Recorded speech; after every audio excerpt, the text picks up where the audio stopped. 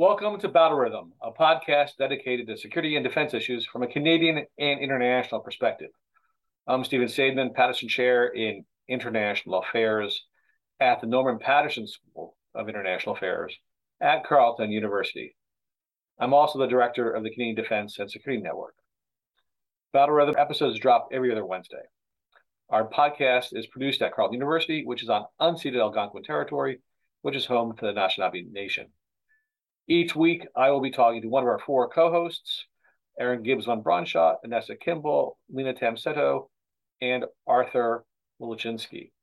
Thanks for listening.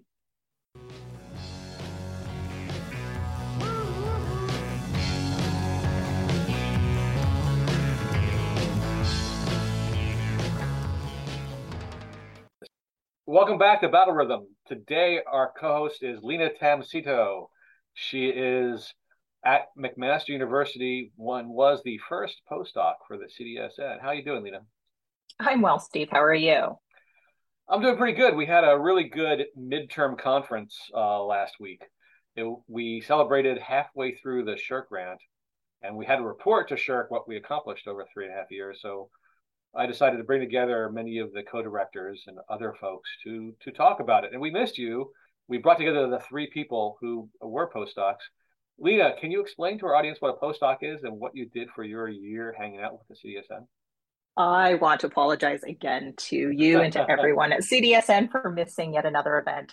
I had just got home from CIMVHR's forum, the Canadian Institute for Military and Veteran Health Research Forum out in Halifax, and I just needed to get home. I've been doing quite a bit of travel. So I was the first CDSN postdoc back in 2020, just as the pandemic hit. I was fortunate enough to work with Dr. Stephanie Valmaki at Queen's University, and it was a bit of a different take on the work that I've done in the past. I'm a clinician by training, and I started doing some work around mentorship and mentorship in the Canadian Armed Forces, and I have some interest in women's experiences. So Stephanie and I were able to put together an application and got support through you folks. And so I spent the year learning about what mentorship looks like for women in the Canadian Armed Forces. And then with everyone's help, was able to develop a mentorship program, which has really seemed to have taken a life of its own. That's the work that I presented at the midterm conference last week. And it was great to be able to share some of that to people who weren't aware of the work that I've been doing, and to see Thomas and Joanna's work as well. So you say you've built a mentorship program. What does that mean? So I looked at the literature and what the literature has said about mentorship for women in militaries, across the Five Eyes and some other countries as well. I conducted interviews with people within the military, as well as veterans, people who've identified as being experts in mentorship with specific populations. And in this case, I was interested in people talking about mentorship with women, and then went through a process where I put all the information together and then created a framework, which is a set of guidelines on how mentorship should look like, and then was able to get a targeted engagement grant through Mines to run a validation study after my postdoc finished to get some more input from people. So it's a pretty decent program, I think, that outlines sort of the important ingredients of what mentorship should look like. What environmental conditions are required to make it successful. I created worksheets for people to use, and hopefully it might be adapted in some capacity or another to help with mentorship. So you're now working in somebody else's lab at McMaster. I am. I'm working with Dr. Margaret McKinnon. And so do you feel as if you're being mentored by her? Do you feel as if you're mentoring somebody, folks below you? How does it feel to be part of the turtles all the way down, mentors and mentorees all the way down process, now that you've studied it? It's really interesting because I'm able to get, I guess, a bird's eye view of the relationships that I'm in. I've definitely been well supported and mentored by Dr. McKinnon, and there are some more junior research folks in the lab that I've been able to support. What's been interesting about the mentoring work that I did during my postdoc is that a lot of unexpected information came out. And I actually presented some work that came out of the postdoc on mentorship and how mentorship is being used to support women who've experienced military sexual misconduct. And military sexual misconduct and trauma is the work that I really focus in on with Dr. McKinnon's lab. So it was an interesting take on how mentorship is being used. And that was the work that I actually presented at CIMVHR. I should note that CIMVHR is one of the partners of the CDSN based at Queens. It is really one of the first major networks and it's really taken off in terms of helping with military veterans' health and the health of families. And it's an incredible network. So do you, now that you know more about mentoring, whenever Margaret McKinnon is mentoring you, do you kind of look at her and go, I know what you're doing and I know why you're doing it? I do. I actually call her out on it. So I do. It's really funny. The things that I really focused on in my understanding of mentorship within the Canadian Armed Forces is around the two main functions of mentorship. One is to really help propel someone's career, but also the sort of psychosocial development that's required to be successful in whatever occupation you're in. And there are often times when Margaret will, say or do things, and I'll be like, call her out and, thank her and commend her for her actual attention on these functions of mentorship. And because of those experiences and with, some of my other mentors that I've had in my journey, namely Dr. Heidi Cram and Dr. Deb Norris and Dr. Alan English, I've really been able to appreciate and learn from them. And then hopefully, me becoming a mentor for some other students, it'll sort of filter down. Now that we've talked about you and your mentoring, we should go on and talk about the mentor of Ontario. Oh, yes. Doug yes. Ford. As we both live in Ontario, but you live out, in Toronto, right? So I live just outside Toronto, and I have an interesting perspective on everything that had happened in Ottawa with the Freedom Convoy, particularly from the policing perspective. So for those who don't know, I come from a policing family. My spouse is a member of the Toronto Police Service and has been for many years. So when things like this that really bring policing into sort of the forefront of any story, I have a personal interest in it. So what I've been finding interesting is the Premier has been asked to, I guess, participate in the Public Order Emergency Commission, which he has declined, which, again, Steve, you and I have talked about this in the past. This isn't really my area of expertise, but I do have sort of an Ontario citizen and a, policing family perspective and take on this. So I guess my first question to you is this typical that politicians such as, someone as the Premier is, I guess, hiding behind parliamentary privilege? I think that's a really interesting question. And I would say that many politicians, when they have any kind of way to shield themselves from accountability, will do so. So Doug Ford has been asked to testify before this inquiry into, you call it the Freedom Convoy, I call it the extremist occupation. Which is more appropriate. It's interesting, I don't live in downtown Ottawa, so I wasn't as scarred as the people who lived in downtown Ottawa, but I did spend the entire time fairly irate about what was happening to my town. And anyway, so Doug Ford's been asked to testify.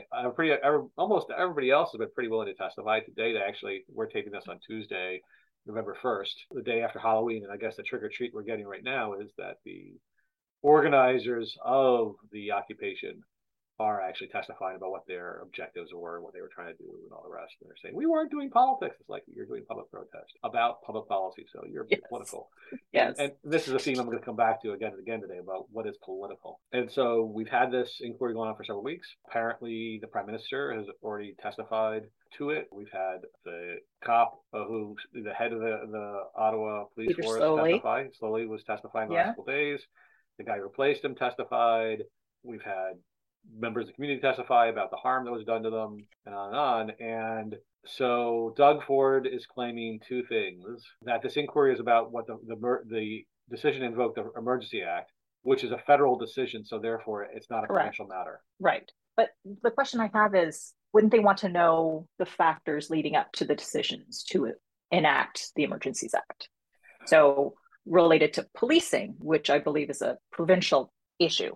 Yeah, that's just the start of it, right? Because there's that. There's, for in my mind, why was the emergency? What was the emergency? And in my mind, the emergency was the provinces, not just Ontario, but also Alberta at the time, were not willing to do their job. That because Doug Ford did not exercise leadership and did not get the province to do more and provide more support and more organization, maybe take the lead in Ottawa. That's why the feds had to come in. And so to say it's not a provincial matter, well, hell yes, it was. And if you want to deny it's a provincial matter, please come to the inquiry and explain to the inquiry why the province was not responsible for a major outbreak of social unrest in the province. This was not something that was happening in Quebec. It was not something that was happening in Alberta. It was happening in Alberta, but it was happening in Ontario, his territory. And even if it was a combined federal local responsibility, the province has some role here. Right. And he should account for why he chose to minimize the role of the province in all of this back then and now. So he should be held accountable for it. He should be responding to it. So that's the first thing. And now I'll get to my second hobby horse, which is your spouse is a police person. And so maybe you'll disagree with me on this, but in the field of civil military relations, which is what I study, right. One of the basic foundational understandings of war, thanks to Clausewitz, is that all war is politics by other means. That is, anything you do in conflict has political ramifications, and politics goes into making every decision, even if it's just, well, should I take this hill or that hill? And for me, when I understand politics, what is politics? Politics is the making of decisions that affect the public, which means that policing is inherently political. To say that policing is not political is to deny the reality that there are choices being made about who does the policing, who gets to be policed, what laws are enforced, what laws are not enforced, where the police are stationed at any given moment in time, on and on and on. So to say that policing is not a political matter, which is what Doug Ford has also said, it's not a political matter, it's not my fault. That's patently untrue in this circumstance, and it's patently true in every circumstance. And one of the things that really puzzled me about this, again, I'm not a police person. I don't have any background in police. I don't have a background studying police. But one of the things that was astonishing to me was in the course of what happened last winter was this notion that all police decisions are supposed to be made by police. There's a reign, and this is something goes on in other places too. It's not just a Canadian thing, but it's especially a Canadian thing, where the police are to make their decisions, and for politicians to say anything or to try to push the police to do something is to politicize the police. And that's a problem because they come that way. They're already pre-politicized because they are people who are armed by the state to enact the laws of the state against the citizens of the state. How is that not political? And so the question then becomes, who is overseeing this stuff? Ottawa, my answer usually is damned if I know, because one of the more recent controversies was that the council of people who've been assigned the role of picking the head of the Ottawa police decided to do that a few days before the municipal election we had last week. And while this inquiry is going on, and it might have made sense to actually, get the results of the inquiry, have the new people in power in Ottawa who then get to assign the people who are on the committee who chooses the police captain to be in place to make that decision. So I am of the fundamental belief that there's no civilian control of the police in Ottawa or maybe in Ontario, and I'm not so sure that exists in Canada. I find the second point that you're raising around politics in the police really fascinating.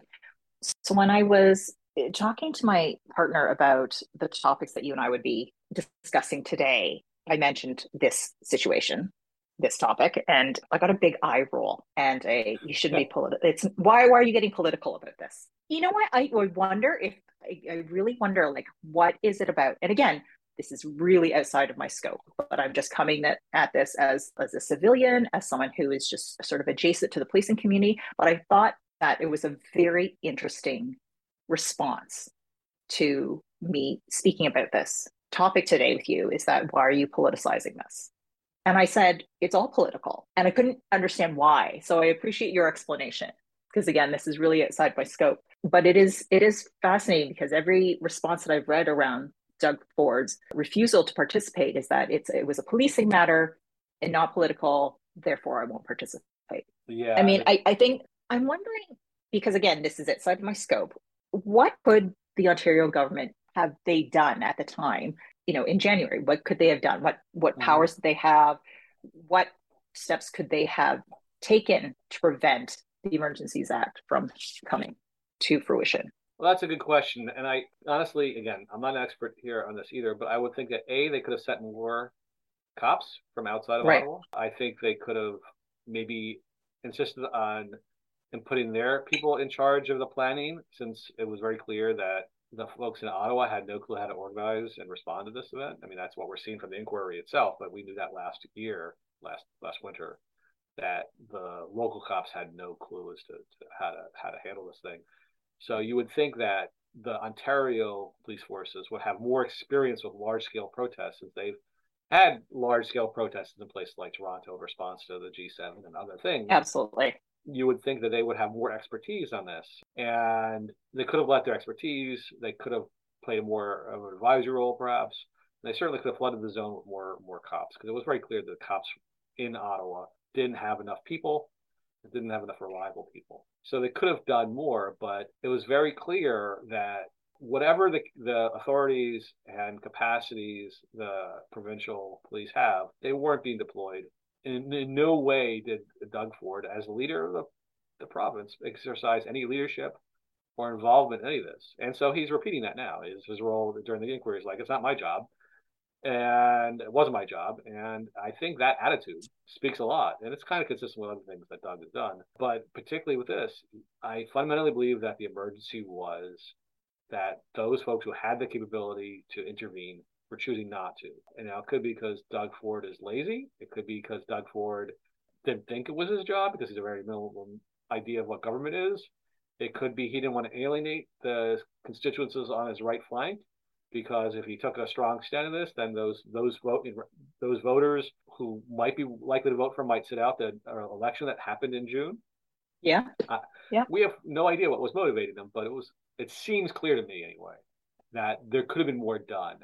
And his refusal to do stuff is something we should be asking questions about now. I think as an extension, I can't help but sort of comment on this being a mental health practitioner, is that the failure of the province to bring forward additional resources, will have tremendous impact on those officers that were essentially stranded at the front line for whatever that time period was before help sort of came in, and I can't help but sort of wonder, to look at things as also, a health and well-being issue, that, goes beyond, in addition to, I guess is a better way of saying it, in addition to, public safety and sort of those big picture issues, is that the impact on the individuals who were stranded in the front line because of the system failure of the province not providing additional supports.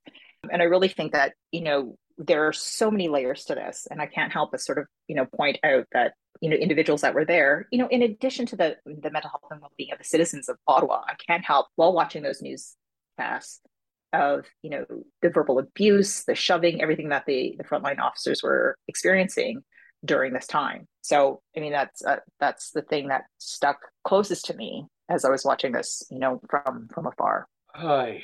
Well, so we've failed to respond in the past, and so that leads to a segue to the next topic, which is that there has been much discussion lately about a potential Haiti mission. That is that Haiti has been undergoing domestic disturbances that have been making it very difficult for the government to perform, and making it very hard for the people to get food, medicine, and all the rest that they need. So, as you've been watching this, what is your take on what we should do, and what potential does this have?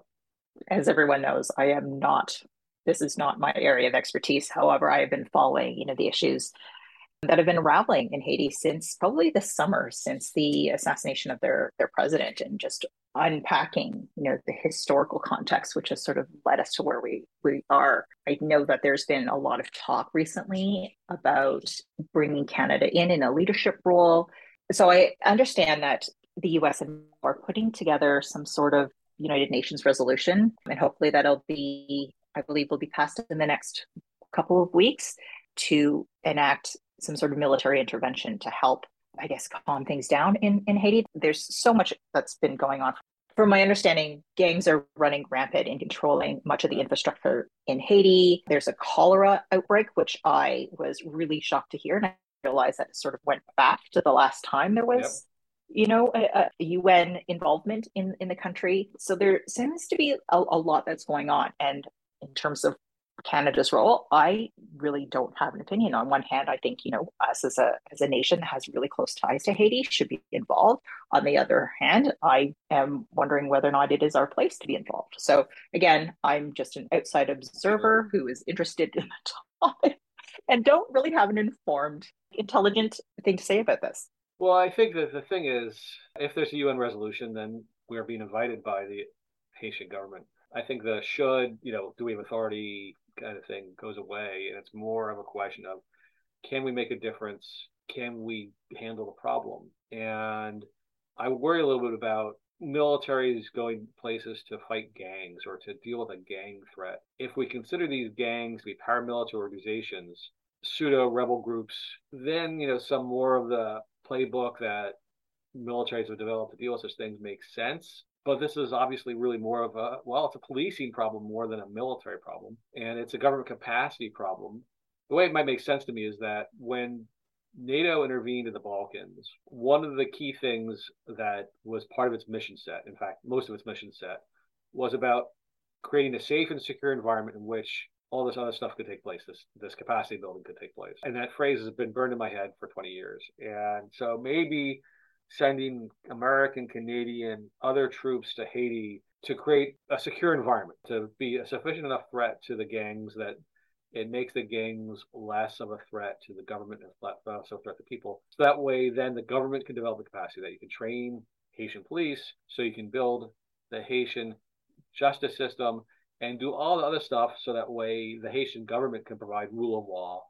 So that way we can then eventually leave. But if it's doing that, none of those changes, none of those reforms are a short-term thing. This is something that would take time, a lot of time. I'm not saying a year, I'm saying like 5, 10, 15, 20 years. And I just don't know how much patience there is in the United States, in Canada, in the UN, in other countries that might send troops to hang out that long. Now, because we've had this pattern of, okay, Haiti has an earthquake, we go there, we help out, we leave.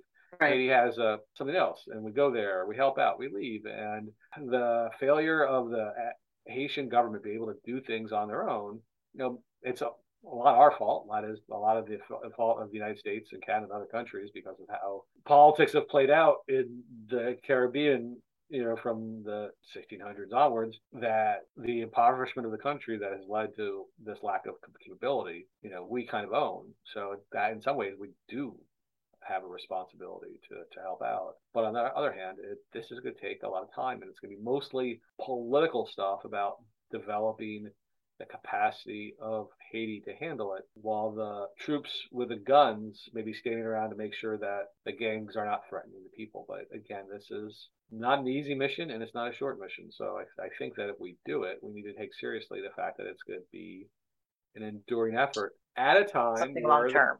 it's a long term at a time where the Canadian military is short personnel. I did see a news clip where the CDS did indicate, from my understanding, that are limited to be able to do this.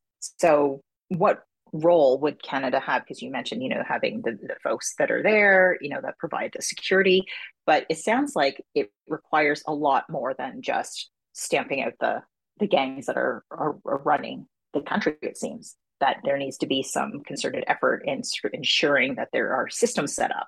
So who would do that? Is that something that the UN could support? Is that something that Canada has historically taken on? Well, the thing is, the UN is not does not have an army, does not have a large group of people who are like a FEMA to go in and run it and fix a place. Right.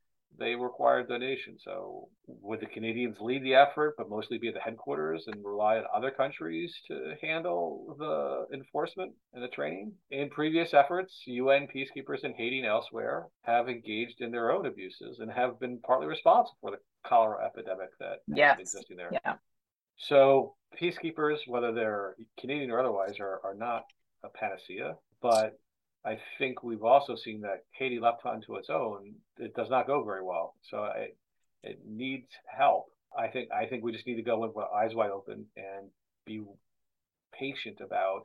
There are some things that we can do quite straightforwardly, such as the Canadian troops or whoever's troops that we're commanding can run convoys to direct the fuel to where it needs to go, to provide the drinking water, to do those things. That's fairly straightforward. It's the other stuff that gets more complicated. And just like policing is political, so is peacekeeping. So who do you have, where do you direct the fuel? Who do you direct the fuel towards? You direct the fuel away from? How do you deal with people who get in your way? How do you get people who try to steal your fuel? I mean, it's just more complicated than it might be imagined. But on the other hand, the one thing I always insist upon is the word spoken by the Canadian band Rush, which is if you choose not to decide, you still have made a choice.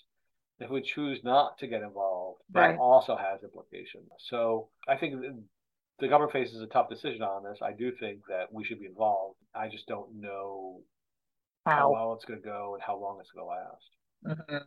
Because I believe they recently had sent a team to Haiti. The government of Canada has sent a team to sort of get a better sense of what's required and what's going on. But I guess pending, their findings and sort of seeing what's coming through the UN, I guess we'll find out within the next month, I think, about Canada's involvement.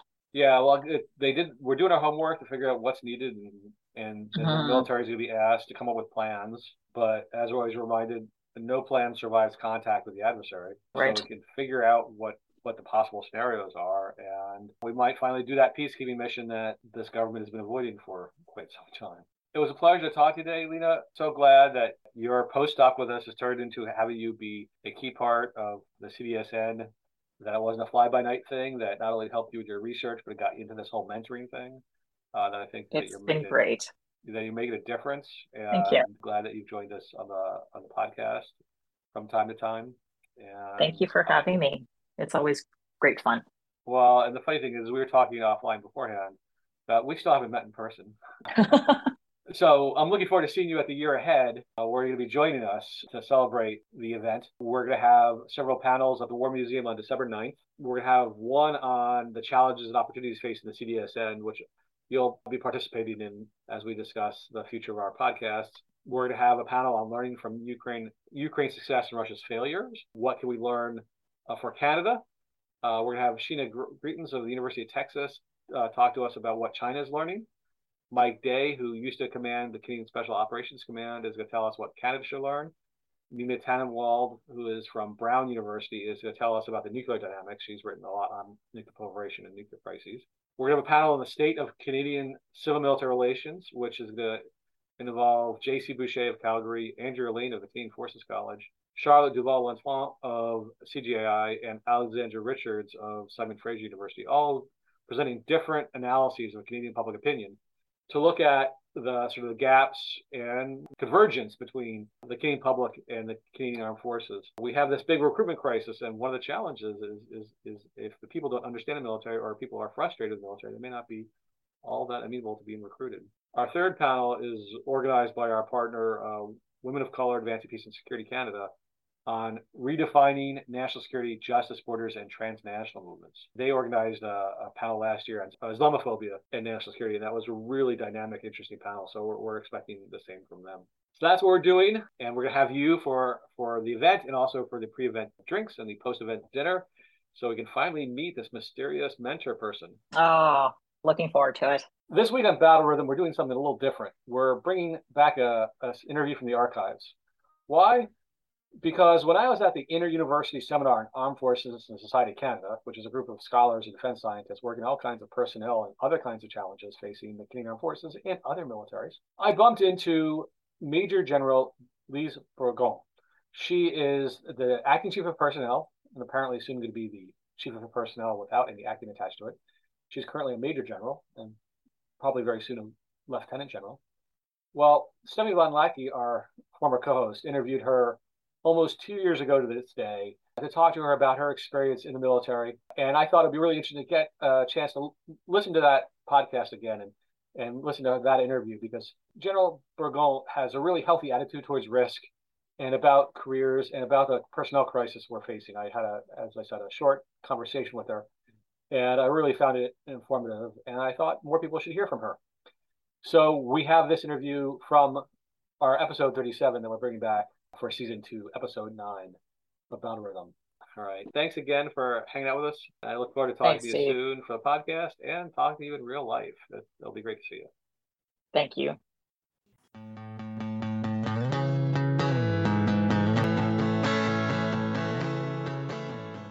Today, our featured interview is with Brigadier General Lise Bourgon, who is the Canadian Visiting Defense Fellow at Queen's Centre for International and Defense Policy. Before that, General Bourgon was Chief of Operations at the Canada Joint Operational Command and Director General Operations at the Strategic Joint Staff.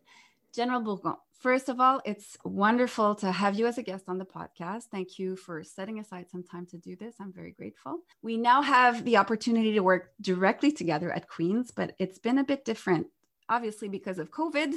So let me first ask, how has your battle rhythm changed from CJOC to being a CIDP Visiting Defense Fellow at Queen's, but really mostly virtually? Well, quite a bit to say, actually. Going from working 12 hours plus every day, weekends often included, being responsible for all Canadian domestic and international operations, so about 25 missions throughout the world, 2,000 plus deployed CAF personnel, to a move to an academic life. So really stuck in my basement because of COVID, attending 3 courses. So yes, a bit of change here, but surprisingly, it's still quite busy, just different busy, and I think I'm liking it a lot. And you've even gotten to know Kingston a little bit more, and you've taken a few dips in the lake and training for a triathlon and everything like that. So has your battle rhythm changed in that respect too?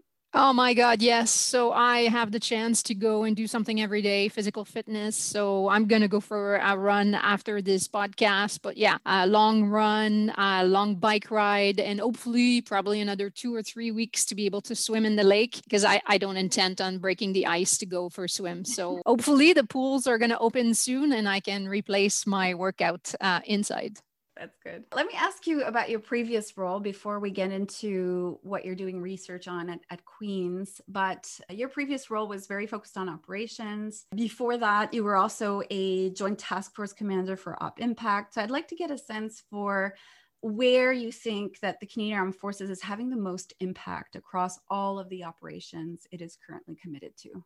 Well, it's a difficult question, as the impacts are quite different on every operation. Like, it ranges from strategic effects as simply being there on the ground, part of a coalition, to more tactical difference at the troop level, like with hands-on training. So when we look at our EFP battle group in Latvia, clearly it has a deterrence effect and sends a clear NATO unity message. Even although they are doing a lot of training at the tactical level, the message there is more strategic. From Op Unifier mission in Ukraine, which is transforming the structure and the training of the Ukrainian armed forces at the same time as providing hands-on training. However, I think that it's on the domestic front that the Canadian Armed Forces are having the biggest impact. Being there for Canadians in time of needs is really essential. And it's what we, the Canadian Armed Forces members, we value the most. I mean, we saw it last spring and throughout the summer, and the LCTF in Ontario and the CHSLD in Quebec.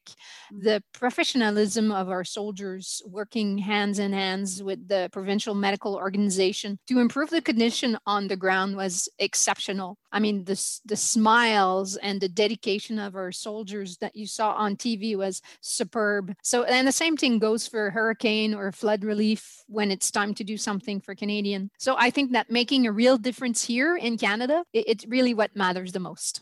That's interesting that you should say that, because I was also wondering about the impact of COVID for operations abroad. Now, of course, COVID has had a huge impact on the Canadian Armed Forces because the CAF was called upon to respond domestically. But we're recording this podcast in the midst of the second wave of the pandemic. And I'm thinking back to the first wave. When the first wave hit, you were at CJOC, probably at the center of really important debates about how to adapt to COVID, how to adapt military operations to COVID. So what did you learn from that process? What did that look like for the personnel in the spring? Actually, it was a zoo. It was a very crazy complex situation given the fluidity and the rapidity of all the changes. So in addition to all the changes that were happening in Canada and with the government of Canada policies, we also had to deal with host nation, with NATO, coalition restrictions and guidelines. So honestly, we were trying to plan for a certain set of parameters, but the rules kept changing on us. Just as an example, the team that was taking over for Proteus, which is Canada's contribution to the Office of the United States Security Coordinator, helping the Palestinian Authority security forces.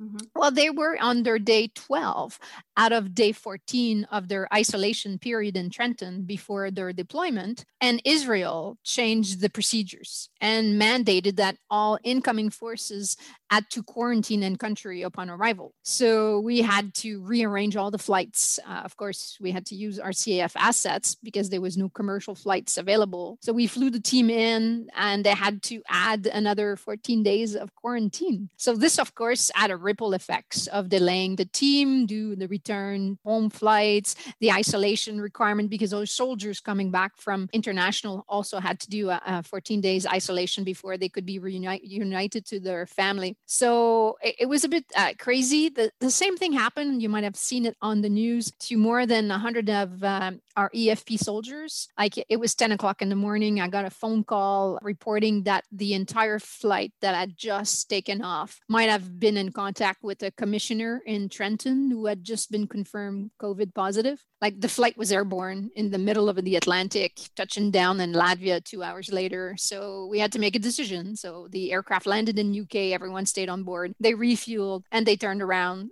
came back to Trenton, where again, all the soldiers had to restart their isolation period for another 14 days. So that was a lot of extra logistical work for CJOC as the operational headquarters, especially that we were also running at approximately 40% capacity due to our own COVID restriction in the building. One thing though that I really want to say is I'm super proud of the CAF, and I'm proud to report that COVID did not stop our operation. Like we quickly ensured that our troops had access to adequate personal protective equipment, masks, gloves, and all that stuff. We adjusted our procedures, again, the rules about mask distancing, the cleaning and the life, and life really continued. Our soldiers are super resilient and they're still out there in operation doing their job every day. It's very interesting. And of course, from the example you provided in Latvia, which I suppose was the shortest deployment ever, having to return, not even having reached your destination, but also across operations, I imagine the types of military tasks that were routine for soldiers during their deployment may have shifted. So I'm wondering, when we compare, I don't know, the EFP deployment in Latvia to maybe the NATO mission in Iraq, did the nature of military tasks change on the ground, or was it just business as usual, but with PPE and extra health guidelines put into place? Well, it honestly depended on each of the mission. Like I know that for the battle group in Latvia, it was pretty much the same routine, but with different procedures, because their role did not change that much. They were still on the ground. All the other nations were there. They were still training. They were still being a deterrent force. For the NATO mission in Iraq and some of the forces on Up Impact, that was different, because honestly, our allies, which we were doing training with, well, they were busy responding to COVID and they were not available to do training. So that part was put a bit on hold while the really intense COVID period was happening. We could not be doing any training. So we flew some of those forces back home. And as soon as our allies, such as Jordan and Lebanon, were ready to restart, then we sent our CAF people back and they resumed operation. Okay, thank you for clarifying that. General Bourgon, let's fast forward to the present, and you are currently the Women, Peace and Security Champion for the CAF, and this has also been your area of focus as a Queen's Visiting Defense Fellow. Can you tell us a bit more about this role, what it means to be the Women, Peace and Security Champion for the CAF? Well, in my current role as Defense Champion for the WPS agenda, my interest is focused first and foremost on making the CAF stronger and more effective in military operations. My role as a champion is very wide. I provide leadership, advice, and I support CAF effort in institutionalizing diversity as an operational capability. And I promote diversity and inclusion as a core institutional values. So from a CAF D&D perspective, the WPS agenda is very broad. It's complex and interrelated. It includes diversity and inclusion, recruitment and retention, training and professional military education, the integration of a gender perspective in domestic and expeditionary operation, research, and finally cooperation amongst various departments and organizations such as allies, civil society, and NGOs. What I really want to accomplish, I want to accomplish so much. But honestly, what I want to do is I want to focus on cultural change. Show Canadian society that the CAF is indeed an employer of choice for women and men and minorities, of course. But sadly, right now, statistics are telling us that the majority of women do not see themselves in the CAF. And we need to change that. Like I am, you've met me, I'm 5'3", 125 pounds. I think I have a very normal IQ. I'm married with 2 balanced young adults. I mean, I had a great career as a pilot. I had some awesome command opportunities, deployed throughout the world, saw the world. And every day, almost every day, I love coming to work. So if I was able to do this, anyone can. So I want to be that example. I want to change that perception that women can't or are not welcome, because they are. And there might be some barriers, but that we don't necessarily see as well. And we'll get to that a little bit later, maybe when we talk about the LC initiative. But I want to relate the Women, Peace and Security champion role that you have maybe to its origin, because even though 2020 has not been a great year and there seems to be a pretty firm global consensus on that front, it's still the 20th anniversary of Resolution 1325. So maybe that's something to celebrate, a resolution that was adopted by the UN Security Council to recognize the unique impact of armed conflict on women and girls. And you mentioned it too, to increase the participation of women and to incorporate a gender perspective in all UN operations and programs. And of course, I'm not doing the resolution justice here, or the WPS agenda justice here, because there's several other resolutions which were adopted after the year 2000 under the banner of the WPS agenda. So let me transition and ask you to reflect back on the last 20 years and maybe comment on how you think that the whole Women, Peace and Security agenda has changed the Canadian Armed Forces. Well, I think it's great that we're celebrating 20 years. It seems so long ago, but I think we did a lot, and there's still a lot to be done. So from a Canadian perspective, UNSCR 1325 kickstart many initiatives. Like Canada's National Action Plan was issued in 2010 and reissued again in 2017, establishing clear goals for Canada. It also dictated that all policies and programming were going to use gender-based analysis plus, so the GBA plus, to assess how a diverse group of women, men, and gender diverse people may experience policies, programs, and initiatives differently. A big one again was in 2016, our CDS General Vance issued directives on the institutional and the operational integration of 1325 into CAF and our own operation. This has prompted a complete review of our training and education programs. It has changed how we plan and execute operation. Like it's being taught at Staff College and at the Army Staff College, where there's now gender annexes and there are steps to ensure that the human security aspect is looked at. We also created the gender advisor role, a key advisor to the commander who is responsible in that team to really bring the human security perspective and also do a lot of the liaison with the civil organization and the civil society, because again, understanding what is going on the ground is often those NGOs and civil society that are very well connected. So that relationship needs to be developed and and it's like a symbiotic relationship. Honestly, we need to better understand the needs on the ground so that we can do it. So that GenAd is that connection to the NGOs. So we've done a lot. There's much more to be done. I mean, we need to look at increasing the number of women in the military. That's probably the key one that we need to keep working on it. But right now, I would say that, the last 20 years, we've set a very, very solid foundation. And now we just have to continue to build on it. And you've also been involved with the ELSI initiative, and I'll let you explain to our listeners exactly what that is. But the real push is to increase the presence of women across UN operations. And you referred to earlier the importance of increasing the number of women in the Canadian Armed Forces. And this specific initiative is about increasing the number of women across operations, so across UN member states. Can you tell us a bit about the ELSI initiative, but also tell us about maybe the operational consequences of increasing the number of women across peacekeeping operations?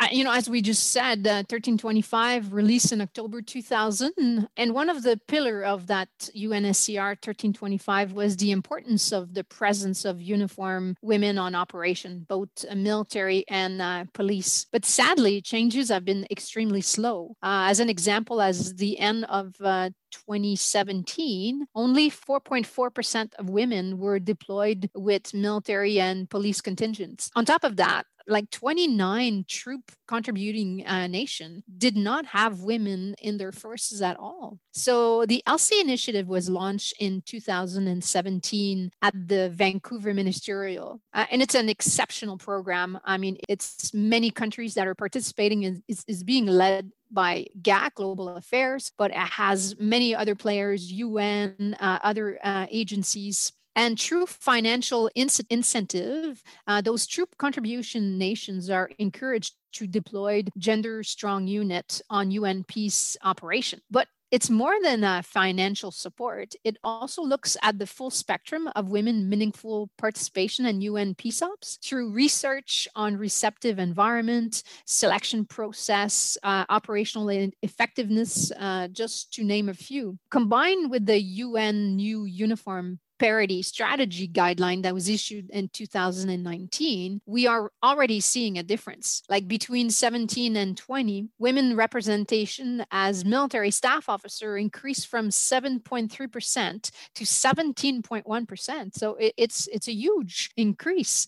Same thing for individual police officers. They went from 18% to almost 29%. And overall, again, military and police contingents are up to 6.5%. So 6.5, you might say that's not a lot, but up from 4.4, as I said earlier. So it's good progress, and we're going to get there. So we know that the presence of women in operation achieves a better integration with the society that we are here to help. Like women are good soldiers. They're as good as the men soldiers. But on top of that, women also have the capacity to reach more of the population than their male counterpart. I mean, we clearly saw that in Iraq and Afghanistan. From a security point of view, having women present on the ground and through the peace process greatly increases our chance of success. And honestly, that's what the military is looking at, success on their operation. So it seems like the UN has been quite successful at increasing the number of women across operations, and there's different ways or different strategies that have contributed to that outcome. And certainly ELSI might be credited with some of those results. Do you have anything to add in terms of the Canadian Armed Forces situation? Could similar types of incentives be applied? Do we need to look more in terms of barriers for the recruitment, but also the deployment of women on operations? Are there any lessons to be learned from what has been going on in the UN context for Canada? Well, it's funny that you mentioned that, because CAF, we just let a contract to do exactly that. So there's an independent company that's going to be going in and doing a survey on our members, looking at the barriers that are left with the women and men serving in the Canadian Armed Forces. Like right now, we have about 13% of our women that are serving on operation, but we need to understand why that number is not higher. So in the next few months, a survey will be done. We're looking at about 1,800 survey to be conducted on women and men who have deployed or who have not deployed, because it's important important to understand why they have not deployed. And hopefully they'll be identifying the barriers that are left in the Canadian Armed Forces. We expect the report to be in September of 21. And from there, we will look at those barriers and we will have programs to eliminate those barriers. And we're really exciting because that's one way that we can, again, do better, because although we are doing very well in the Canadian Armed Forces, there's always a place for improvement.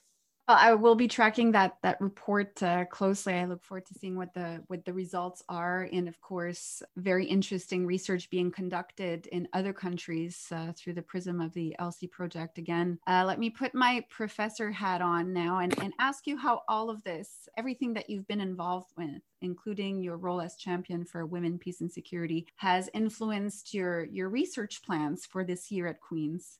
I've been the champion since 2017, but life was so busy in operation that I did not have a lot of time or effort to dedicate. So this year for me is like a bonus. So my plan is really to use this year to really dig in all the interconnected pieces of the WPS agenda, focusing on gender integration and inclusion, because we know the difference between gender integration and inclusion. And slowly we're seeing that maybe the last 20 years, the CAF was looking at integration, but we're going much closer into inclusion now. So that is an important piece. So my first paper will probably be, I'm still drafting it, my ideas and everything, will be on the CAF employment equity target of 25.1%. So where we are right now, where we need to be, and how to get there, but focusing more on the recruiting aspect, and hopefully some good recommendation as how we go forward to keep on doing a better job. Another project would be that I'm thinking is to assemble a best practice guide on gender integration / inclusion into a military forces, looking at all the different facades required, like from legislation, human resource policies, recruitment, retention, the training, education, equipment, health, harassment, sexual violence, family support programs, infrastructure, like all these specific elements require steps to make sure that we have a successful integration. So I would like to take all these concepts together and come up with kind of a best practice guide on how any country that could decide tomorrow to open for women, how they could do it from scratch, and learning from the experience of all the other countries that went ahead of them. That's wonderful. It might even take you more than 1 year. Who knows? And you'll have to stay with us, Tom. I'm kidding. But after 1 year, you'll be eager to go back to your regular job. But I think that the results of your work will be really interesting. And I hope that at the very least, you'll agree to come back on Battle Rhythm to share some of your results and insights. I would love to. Thank you so much for this first interview on Battle Rhythm. It's always a pleasure to talk to you. I feel really privileged that we get to interact with you this year at Queen's University. Obviously, I wish that we could see more of each other and interact with the students as we normally would and host our events as we normally would, but this is not the case. So thank you for your involvement and your patience and your intellectual creativity as you've taken on this role as a fellow. Thank you very much.